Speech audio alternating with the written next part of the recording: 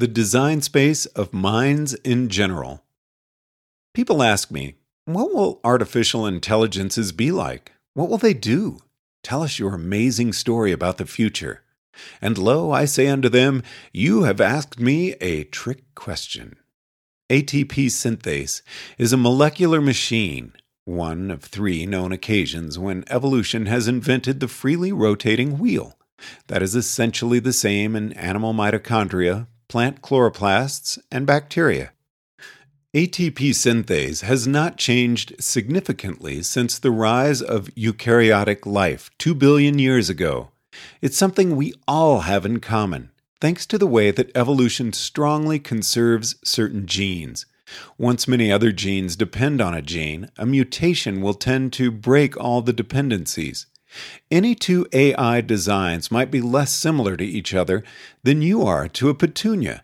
Asking what AIs will do is a trick question because it implies that all AIs form a natural class.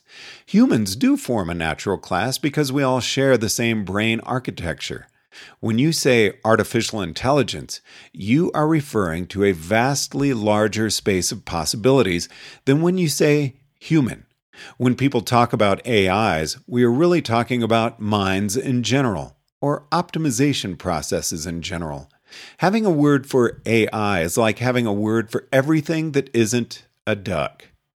Imagine a map of mind space design. This is one of my standard diagrams. And here Eliezer has a circle, which is colored powder blue. Inside the circle, running top to bottom, is an ellipse, which is a darker blue.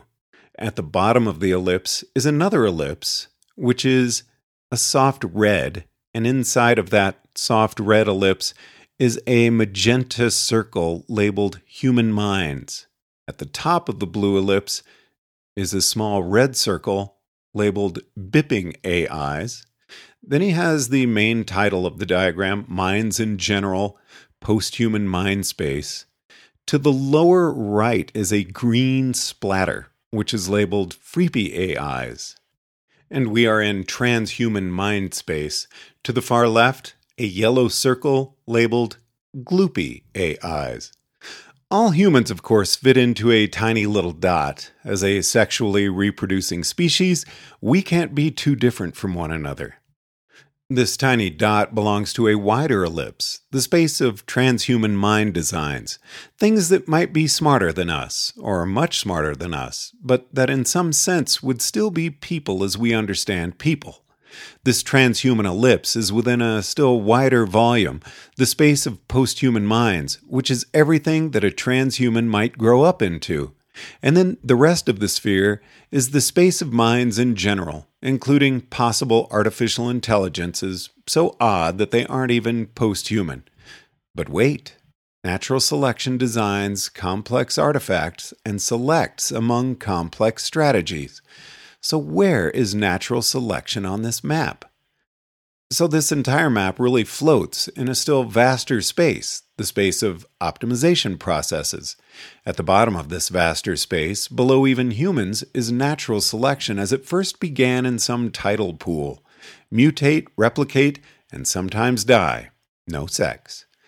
Are there any powerful optimization processes with strength comparable to a human civilization or even a self-improving AI which we would not recognize as minds? Arguably, Marcus Hutter's AI-XI should go in this category. For a mind of infinite power, it's awfully stupid. Poor thing can't even recognize itself in a mirror. But that is a topic for another time.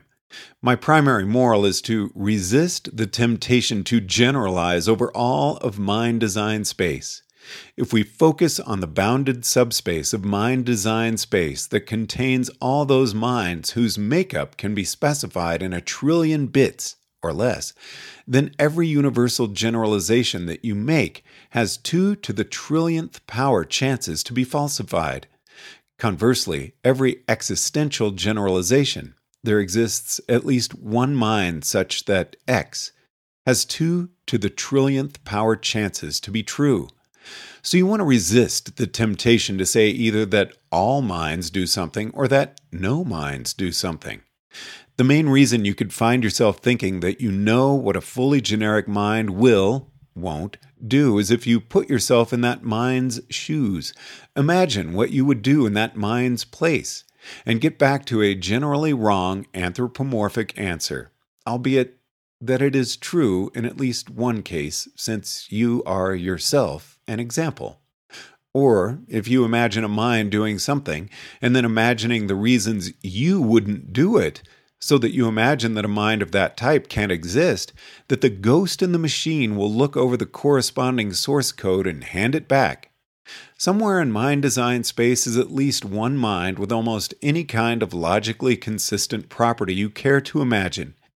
And this is important because it emphasizes the importance of discussing what happens lawfully and why as a causal result of a mind's particular constituent makeup. Somewhere in mind design space is a mind that does it differently. Of course, you could always say that anything that doesn't do it your way is, by definition, not a mind. After all, it's obviously stupid.